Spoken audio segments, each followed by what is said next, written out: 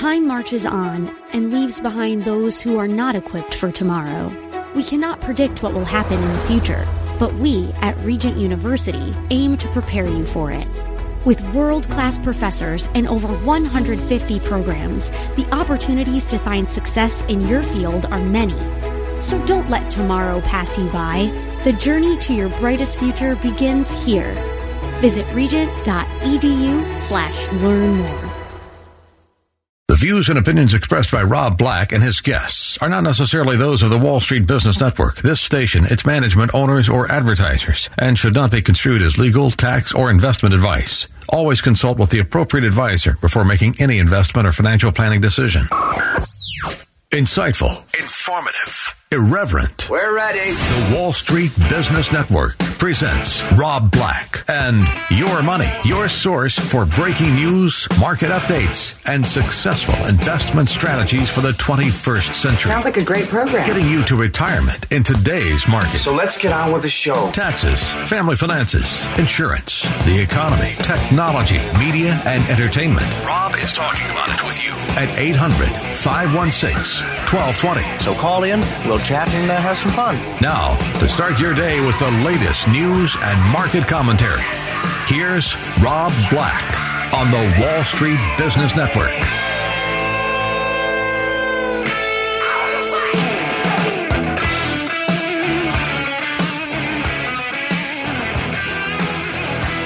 Welcome in. Rob Black and Your Money. I'm Rob Black, talking all things financial, money, investing, and more. I want to talk about two very iconic companies and see if we could learn anything from it. One of the companies, Disney. When you wish upon a star. The old whistle while you work. The happiest place on earth. Lyrics they're indelibly related to, linked to forever Disney. Roy Disney. I remember growing up as a kid, 6 or 7 years old. I lived overseas, so I didn't see a lot of Disney. But when a Disney movie came, like Escape from Witch Mountain, I had to see it. I had to. Something about that very beginning where they're showing the Magic Kingdom and the fireworks going off above it. It had me. You had me at hello. Oh, Tom Cruise. So, Steve Jobs was, I think he was like 50, early 50s, mid 50s when he died. Way too young, right? What would have happened if he stayed alive? He had already left Apple and come back. But before doing that, he started Next Software, of which he got Apple to buy his company. During his time away, he started Pixar, which he got Disney to buy that company. So he was a big shareholder of Disney. And they're very much so both icon makers, in my opinion. Last week, Bob Iger resigned from the board of Apple. And he's getting ready to release his book where he talks about, had Steve Jobs been alive, we would have combined our companies, or at least discussed the possibility very seriously, he writes. The streaming wars are heating up. It would be interesting to see Apple with Disney's, Pixar's, Marvel's, Star Wars content. Because that's what Apple's all about, the best of the best. Disney, in theory, is about the best of the best. I don't know if I can totally say that, but you know one thing that has me a little weirded out by Disney recently? One of the things I do when I can't sleep well is I'll turn on ESPN because I really don't care about sports. So I don't find it interesting. And I kind of just fall asleep to a very uninteresting conversation. And I turn it down far enough so it doesn't wake me up if someone starts screaming or anything like that, but you get the idea. One of the things that it kind of shocked me about Disney owns ESPN, by the way. And it made my head scratch when I started thinking about, they're promoting gambling hardcore at this point in time. Seems like a very un-Disney thing to do. But I'm not going to let that get in the way of a good story. So the streaming wars are heating up, and it does leave you to think, what if Apple did buy Disney back when they could have bought Disney with all the cash that they had, and when Disney was struggling for a while? By this time next year, AT&T's Warner Media division, Comcast, NBC's Universal, Walt Disney, and Apple will have released brand new streaming video services, taking on the existing challengers, the existing champions, I suppose you would say, or the incumbents. Amazon with Prime TV. CBS has got a streaming service out there, Hulu and Netflix. So this time next year, there's going to be 1, 2, 3. It's going to be double, right? It's going to be the Hunger Games for the streaming services. But it still makes me think of what would have happened if Apple bought Disney. We would have had an iMickey instead of an iPhone. Oh, for the record, Disney just announced that they're going to have over 200 plant-based products for kids to eat at all the Disneyland resorts by November or something like that. So that's how big that's sweet. As more technology companies enter the television arena, they're hampered by a lack of content. So in the end, are you going to use Netflix that has 12,000 movies and TV shows? Or are you going to use Disney or Apple that has 9? It's a good question. So tech companies are entering the television arena. Google TV, for instance, is out there. But they're hampered by a lack of content. Inversely, old school media companies have struggled to attract tech-savvy cord cutters onto digital platforms. And that's why Iger and Disney waited so long. Disney delayed its streaming ambitions before throwing billions and billions and billions into it. Whereas Tim Cook and Steve Jobs looked at TV as a hobby that ultimately became an area of intense interest. So Disney's Bob Iger resigns from Apple's board because they're going to be competitors in a couple months. And if he's in those board meetings, he's going to learn all about their product. And that's not right. Netflix CEO Reed Hastings says it's a whole new world starting in November with Disney Plus. It's true. Netflix stock is down 40+% from its all-time highs. How you like me now? Now, the good news is for you and me, we're winners here. Because we're going to get new shows, new movies, probably new gadgets at lower prices. Roku's stock tanked after being the darling of the cord-cutting revolution when Comcast said, we'll give away a streaming device for free. It's like, no. Now, I think Roku should be valued on other than just hardware. But that's a different topic for a different day. So it should be good for us. Facebook introduced something called a Portal TV device. Ugh. Can't you just be Facebook? Do you have to ruin everything? Facebook entered the living room with video chat-focused TV box. They upgraded its Portal video chat devices with a new model for TVs and lower prices. It also said users can opt out of the company accessing voice recordings collected by the hardware. There's the Portal TV, the Portal Mini. Facebook's trying to break into the crowded smart speaker market as well. Doesn't it all seem like we're all kind of bumping into each other at this point in time? AT&T is considering spinning off DirecTV. Facebook's coming out with Portal TV device again. Roku shares tanked on renewed fears of set-top box distinctiveness and what can make them more powerful. I waited this year until recently when Roku basically announced nothing's all that special except for a better remote to see if they were going to come out with better hardware. NBC has said we got a Netflix rival coming soon in 2020 called Peacock. Tender said they're going to get into building original content. That just makes me ill. I don't know what's wrong with that, but it's just something's wrong with it. So the Disney war would have been an amazing joint venture. And they should have formed that joint venture a long time ago because Apple would have sold more phones and Disney would have sold more videos.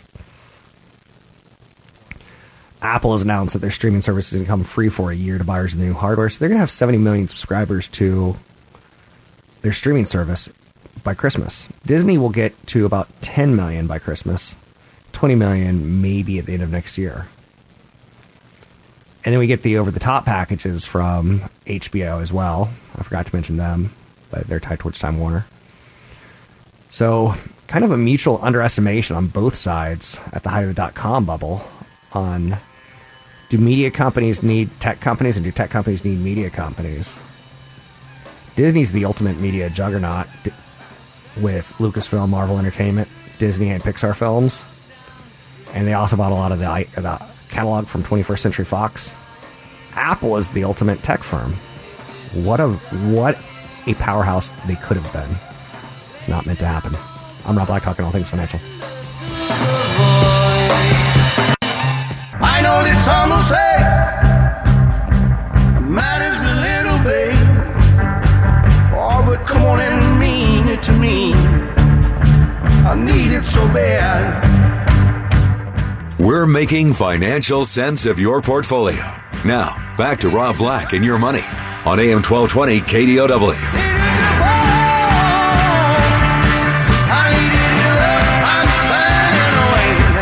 Never get old. Consumers, this is going to be a big duh statement, should avoid e-cigarettes. So says the CDC. Duh. Yeah, no kidding. U.S. consumers should avoid all vaping products as health officials struggle to identify the cause of a deadly vaping illness that's killed 9 people and made hundreds more ill in recent months. The CDC and the Center for Disease Control and Prevention told lawmakers at a hearing, like, hey, we can't really recommend this. Juul, talking about trying to protect their butts, they're saying, well, Congress, can you shut down anyone who's making cartridges that go into our vaping products, but not our cartridges? Okay. A lot of these, I don't know what to say about it other than glad I don't own any Philip Morris or Altria or Juul, because it does not look good right now. The headlines are tough, and that's kind of a headline risk that you're going to run into on occasion. Does that make sense? There's currency risk, there's headline risk, there's earnings risk, competitive risks. Microsoft worth $1.06 trillion market cap. Wow. Amazon $883 billion. So some good vibes going on with them. Nothing seems to be pushing them all that much higher.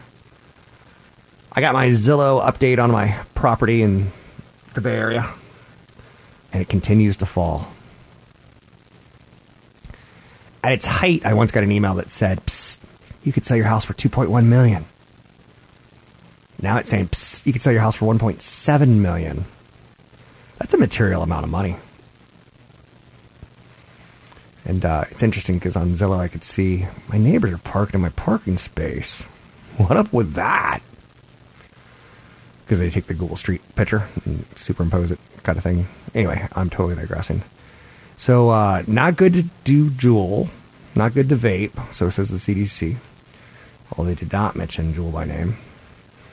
800-516-1220 to get your calls on the air. Nike traders are betting that the athleisure stock, do you think of Nike as an athleisure, will climb 8% in the next month? I own shares of Nike. Could the stock be ready to run? Dun-dun-dun. Run. Oh. So, calls are outpacing puts by 2-1. Very bullish for the stock at this point in time. Looks like $90 is in the future for Nike. Again, a great long-term blue chip name. Do you own any blue chips? Do you like blue chips? Or are you one of those people that just can't possibly own something that everyone knows about? One area that I'm a little freaked out with companies like Nike is how much they pay athletes. Some of those deals have to be awesome, and some of those deals have to be... Ugh. But athleisure is a thing. There's a theory out there, and I hate theories. I hate talking about them on the air. But Jefferies, it's a big research analyst company, and they're bringing up the old economic theory that when the baby boomers start pulling money out of the markets, it's going to trigger a decade-long slump in equity prices. Despite the expectations for mass 401k cash outs, their analyst is saying that the theory is overblown and foreign investment can make up for the retiree selling. You know, one thing I will say about the U.S. markets, and this is one of those areas where if I'm drunk enough, if I'm high enough, if I'm exhausted enough, I could say something stupid like, you don't really need to invest in Europe. They're too much socialist. They don't pay their CEOs grotesque amounts of money. They don't do grotesque amounts of buybacks. Like, that's a very American thing. But that's not good investment advice. With workers over the age of 55 representing 24% of all U.S. employees, investors have been trying to figure out what's going to happen when all these people stop working and stop contributing to a 401k. On top of that, start pulling out of their 401k. So instead of buying stocks every 2 weeks, they may be selling stocks every month. So, but again, a theory is that other countries will step up and invest here because of my reverse theory that you don't really need to invest in Europe because their markets aren't quite as capitalist as ours. I once was doing Fox Business. I did Fox Business, I did CNBC, and I did Bloomberg when I lived on the East Coast, with all the television shows. And on Fox Business, it's kind of funny because I was in the green room with, I've told you that my green room story with Steve Forbes, but I'll tell that one on another day. But this is with a guy named Jonathan Koenig, I think. Koenig. And he plays a character called the Capitalist Pig. And sure enough, he has a pig's nose. That's upsetting to me. I wear polo hoodies, Nike sneakers, diesel blue jeans, and cheap t-shirts. That's my uniform. I will never be caught dead in a pig's nose. Maybe I would be caught dead in a pig's nose. Artie Lang, formerly of the Howard Stern Show, told a story when he was on Fox's Saturday Night Live show. What was that called? Mad TV? That he had a cocaine problem. And he had a big skit that weekend where he was in makeup dressed as a pig for whatever reason. He said he was doing cocaine through a pig nose, through a prosthetic pig nose. And people on the street were looking at him like, what's wrong with this guy? First of all, what's up with that nose? He had to go, like, to the bathroom or something. Like, he had to go into the public. But I always found that kind of funny. So analysts now are starting to cut their price targets on Netflix. Interesting, right? They didn't do it when stock was at a high. But Pivotal Research just cut their price target on Netflix from $515 to $350 as they see growing competition with Disney+. We've only been talking about that for a long time. One analyst says Netflix could fall as low as $230 a share. I'm getting very interested in Netflix. It's dramatically underperformed its technology peers, Facebook, Apple, Amazon, and Alphabet. That's when I find things interesting. Find me online at Rob Black Show, Twitter Rob Black Show, YouTube Rob Black Show. Stay with me, oh, cut me free. It's coming. And 1,000 times I've seen this road, 1,000 times I've got no. Your comments and questions are always welcome. Visit Rob Black online at robblack.com. Now, back to Rob Black and Your Money on AM 1220 KDOW. I've got no roots. I've got no roots, but my home was never on the ground. I've got no roots, but my home was never. I'm Rob Black, talking all things financial. Mr. Producer, let me know if Mr. O'Hare's online. I did hear the connection. Let's go to Patrick O'Hare, briefing.com. Mr. O'Hare, how are you doing? Hey, good morning, Rob. I'm doing fine. Thanks. Good to be back with you. Good to be back. Every time you come on, I start looking at the calendar. I'm like, okay, September. End of September. Christmas is coming. Are we going to have a good Christmas, or are we going to rally? Because it looks like the market's trying to get there, but the conviction doesn't seem to have CNBC and Bloomberg guests convinced, if that makes any sense. Well, I think it probably breaks down to thinking that, there could be, a good Christmas economically speaking, but that doesn't necessarily have to translate into a good Christmas as it relates to the stock market necessarily. The foundation is in place for the consumer to show up, so to speak, and to spend pretty openly as we get into this holiday selling period, and that should translate into pretty good sales growth. However, the market, being a forward-looking indicator, of course, can sometimes and will jump ahead in terms of discounting what it thinks might come, say, 6 months after Christmas. And the future is inherently uncertain. We've talked about this before, but in this day and age, it seems more uncertain than ever. And the market's going to start looking further into 2020, obviously, the closer we get to the end of 2019, and what it's going to see there, obviously, is this big old election sitting there in November, and the understanding that you're going to have a pickup in politicking going on, throughout 2020, and you're going to see the market, I think, rise and fall based on prevailing expectations as to who might be the eventual victor in that presidential election. And so, right now, again, the market is sitting near all-time highs, continues to have this abiding hope that everything's going to work out A-okay, and that includes the trade negotiations with China, and but there's no closure there yet. So, so the consumer's just kind of, doing their thing. To reiterate, has a good foundation to spend pretty openly here in the holiday selling season, but we just don't know, what's coming down the pipe there as it relates to the trade outlook and or the election, and so that's going to create some volatility, I think, that might make things a little more challenging for the stock market. Certainly interesting times moving into earnings season, right before the Christmas holiday shopping season. These are big times right now. Inside your page one, which I dig, it's a great way to start the morning. You're talking a little bit about China and the U.S. and Treasury Secretary Mnuchin, and there seems to be a lot of confusion in Washington these days about who said what and who promised what. And any thoughts on, will this China-U.S. thing get resolved? If you were a betting man, are you angling that way? I'm not. I think that given the cultural divide, China has a long-standing history of being able to stick things out and take pain a lot longer, I think, than Americans do, and I think that President Xi is going to continue to take a pretty hard line there and not really acquiesce and look weak in the face of U.S. demands to basically transform the entire way that China chooses to do its business, and to codify that in the laws within China.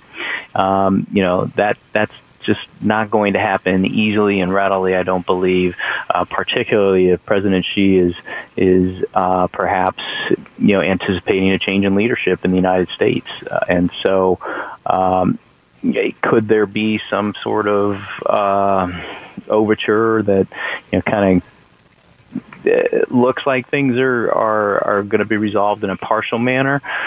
Maybe, but the president just said moments ago in his speech at the UN General Assembly that he wants a complete deal, and he's thinking in political terms too, and that if he were to kind of bow out with only a partial deal, he risks upsetting his base of supporters too, as he looks potentially soft or on this matter of trade, or at least not going the distance like he promised he would to get that complete deal. So a lot of political nuance involved here, and certainly a lot of cultural nuance involved here, and probably at the root of it all is really pride at stake for both men.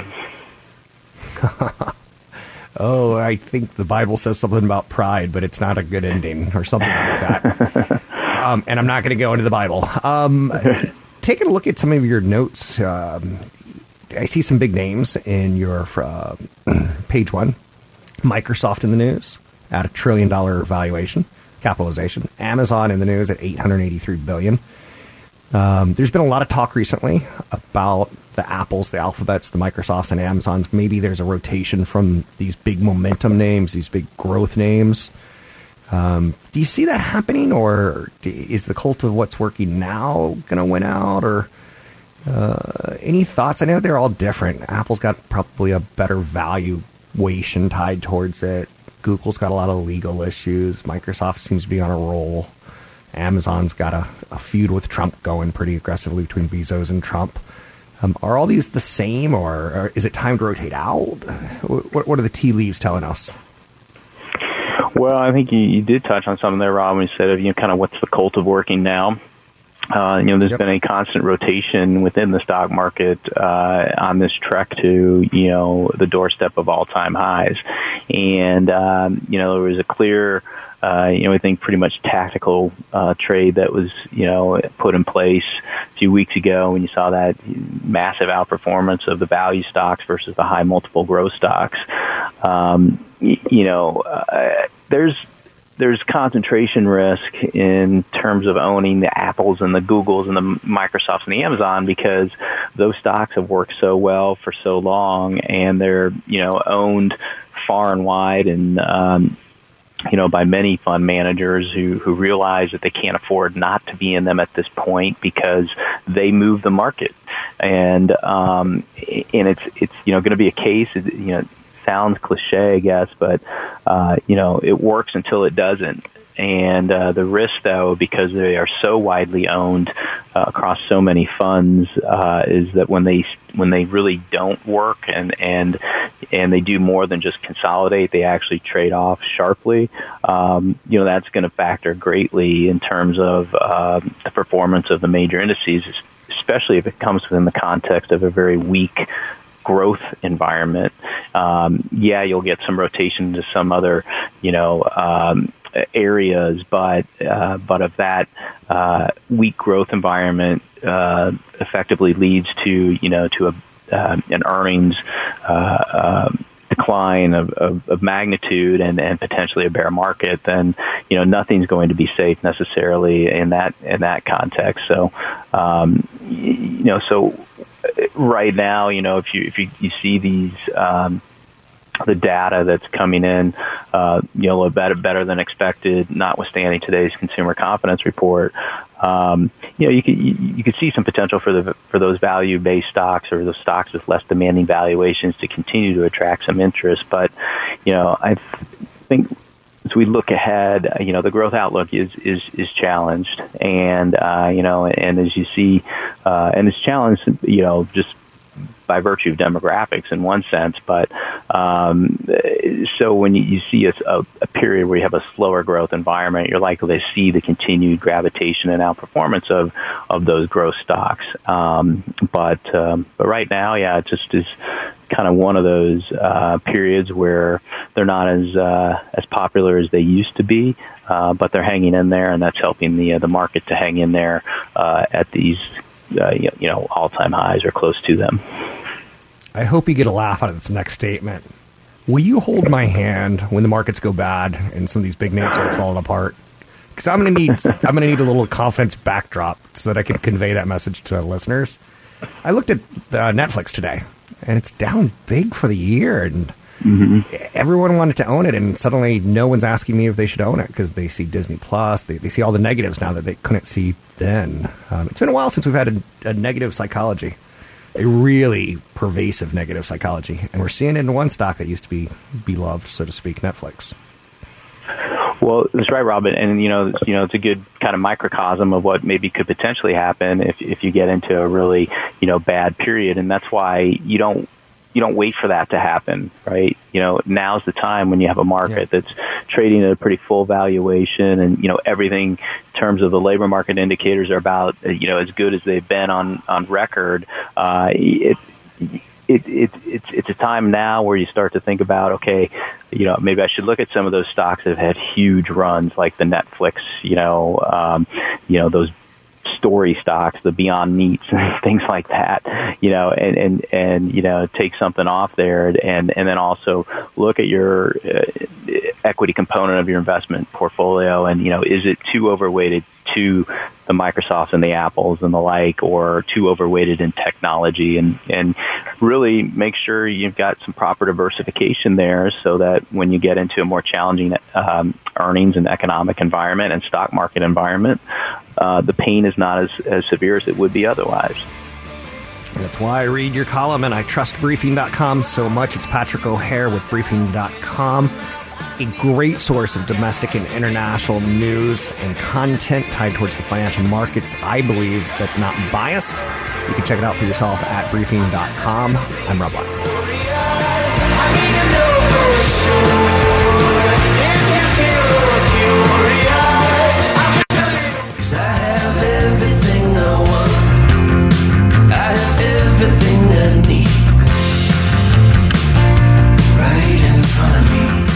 Visit Rob Black online at robblack.com.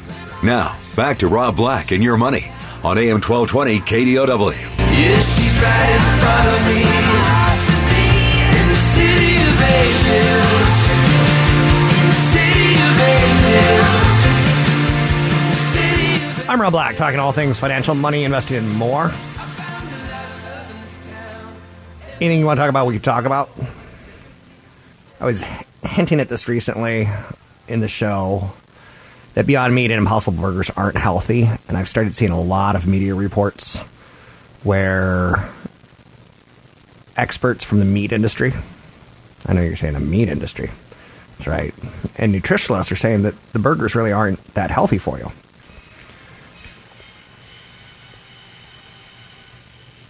Of course, that's what the meat industry is going to be saying, right? So we throw that one out. But nutritionists are saying it, and I think the point is that it's really not the point, that it's not really about health. If you're wanting a nutritious, heart-healthy meal, you'd eat vegetables and whole grains and fruits and all the other stuff. There's healthy stuff out there. This is people, in my opinion, who are trying to change, animal welfare and the costs of doing business, of, global warming and the footprint, so to speak. I throw that out there for a second time in large part because once you get the psychology, you may get the idea for investing. It's, the psychology of technology. Don't you think there's something there that we used to have the new iPhone? And we used to, wait. I can't wait till September 10th. They're going to be showing us their goods on September 10th. I wonder what it's going to be. I wonder if it's going to have a laser. Got a question. Lots of questions about buying duplexes and real estate as an investment. First and foremost, what I would do is start doing a lot of homework. Look at vacancy rates. Look at average rents. I'm not against the idea. If you've maxed out your 401k, if you have an emergency fund, I'm okay with the idea of looking for investment property. I don't like the idea of doing it in Memphis, Tennessee, because you've maybe never even been to Memphis. Real estate is really a mix between a stock where you invest for appreciation and a bond where you invest for a coupon. In most markets, you're getting cash flow on a monthly basis. It's important not to have any emotional baggage when you look at real estate. You can't say, my daddy lost the farm, I'm afraid. And you also can't say, I know millionaires who bought real estate. Sometimes you can be stupid and make good money. So one of the things I want you to do is do your research. It's important to get into the weeds when researching investment properties. When I was 20 years old, I decided I wanted to buy a rental property in Raleigh, North Carolina, because it was right smack in the middle of the Research Triangle. And I guess I was a little bit older than 20, but that's about all the research I did. I'd been to Raleigh before as a drunk college student, but not as a guy who was looking for housing or golf courses or perks that may draw, someone to buy my home from me one day. A good school system, for instance. Laws governing rental properties vary considerably from state to state and from town to town. So you got to do homework on that. You want to set aside a cash cushion if you're going to be investing in real estate for maintenance costs and legal fees that are bound to happen. Some sort of stress will happen. You'll get hit with a squatter. Something will happen where someone comes into your investment property and falls down the stairs. And my brother David was a personal injury attorney before he became a judge. And the way he described it is like, on occasion there'll be a 18-year-old girl whose dad takes her out and buys her a lot of drinks, her and her 3 friends, and they get trashed. They proceed to get in the car. They crash a car into another person. My brother David said, so here I am trying to bury four girls for ultimately $100,000 or whatever the insurance company's going to give. And you can't do it. The math just doesn't add up. So you have to sue the bar, the bartender, the car maker. You have to check to see if the state was doing work on the roads at the time. And you have to kind of bundle it all together sometimes. So I want you to have a cash cushion because you are going to get sued at some point in time. And it's not going to be because you did anything wrong. It's because you're going to be attached to it. Now, the other side of buying a rental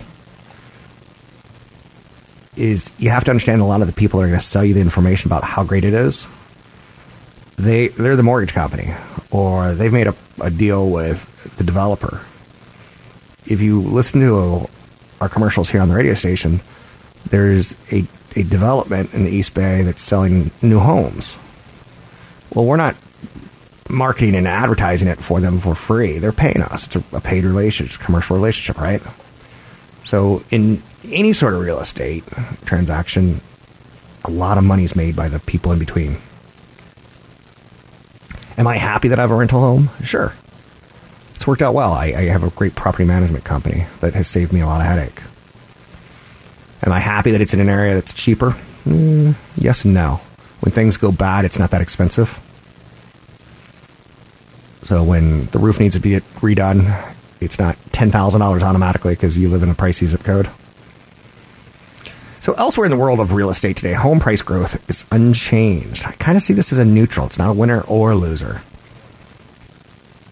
But if you take a look, the hottest cities for home appreciation were Phoenix, Las Vegas, and Charlotte. Phoenix and Las Vegas, last time I checked, are deserts. Charlotte's a great city. They don't have a lot of industry there. Phoenix up 5.8% year over year. Vegas up 4.7%. Charlotte saw a 4.6% increase. Seattle down again. Interesting, right? Annual price decline. San Francisco, LA, and New York barely in the positive. That's good because San Francisco, LA, and New York had a great 10-year run from 2006, 2008 to about 2016, 2017, 2018 in that area. So I think real estate should pause and digest their gains for a while. 2 or 3 years. The views and opinions expressed by Rob Black and his guests are not necessarily those of the Wall Street Business Network, this station, its management, owners, or advertisers, and should not be construed as legal, tax, or investment advice. Always consult with the appropriate advisor before making any investment or financial planning decision. Turbulent times call for clear-headed insight. That's hard to come by these days, especially on TV. That's where we come in. Salem News Channel has the greatest collection of conservative minds all in one place. People you know and trust, like Dennis Prager, Eric Metaxas, Charlie Kirk, and more. Unfiltered, unapologetic truth. Find what you're searching for at snc.tv and on Local Now Channel 525.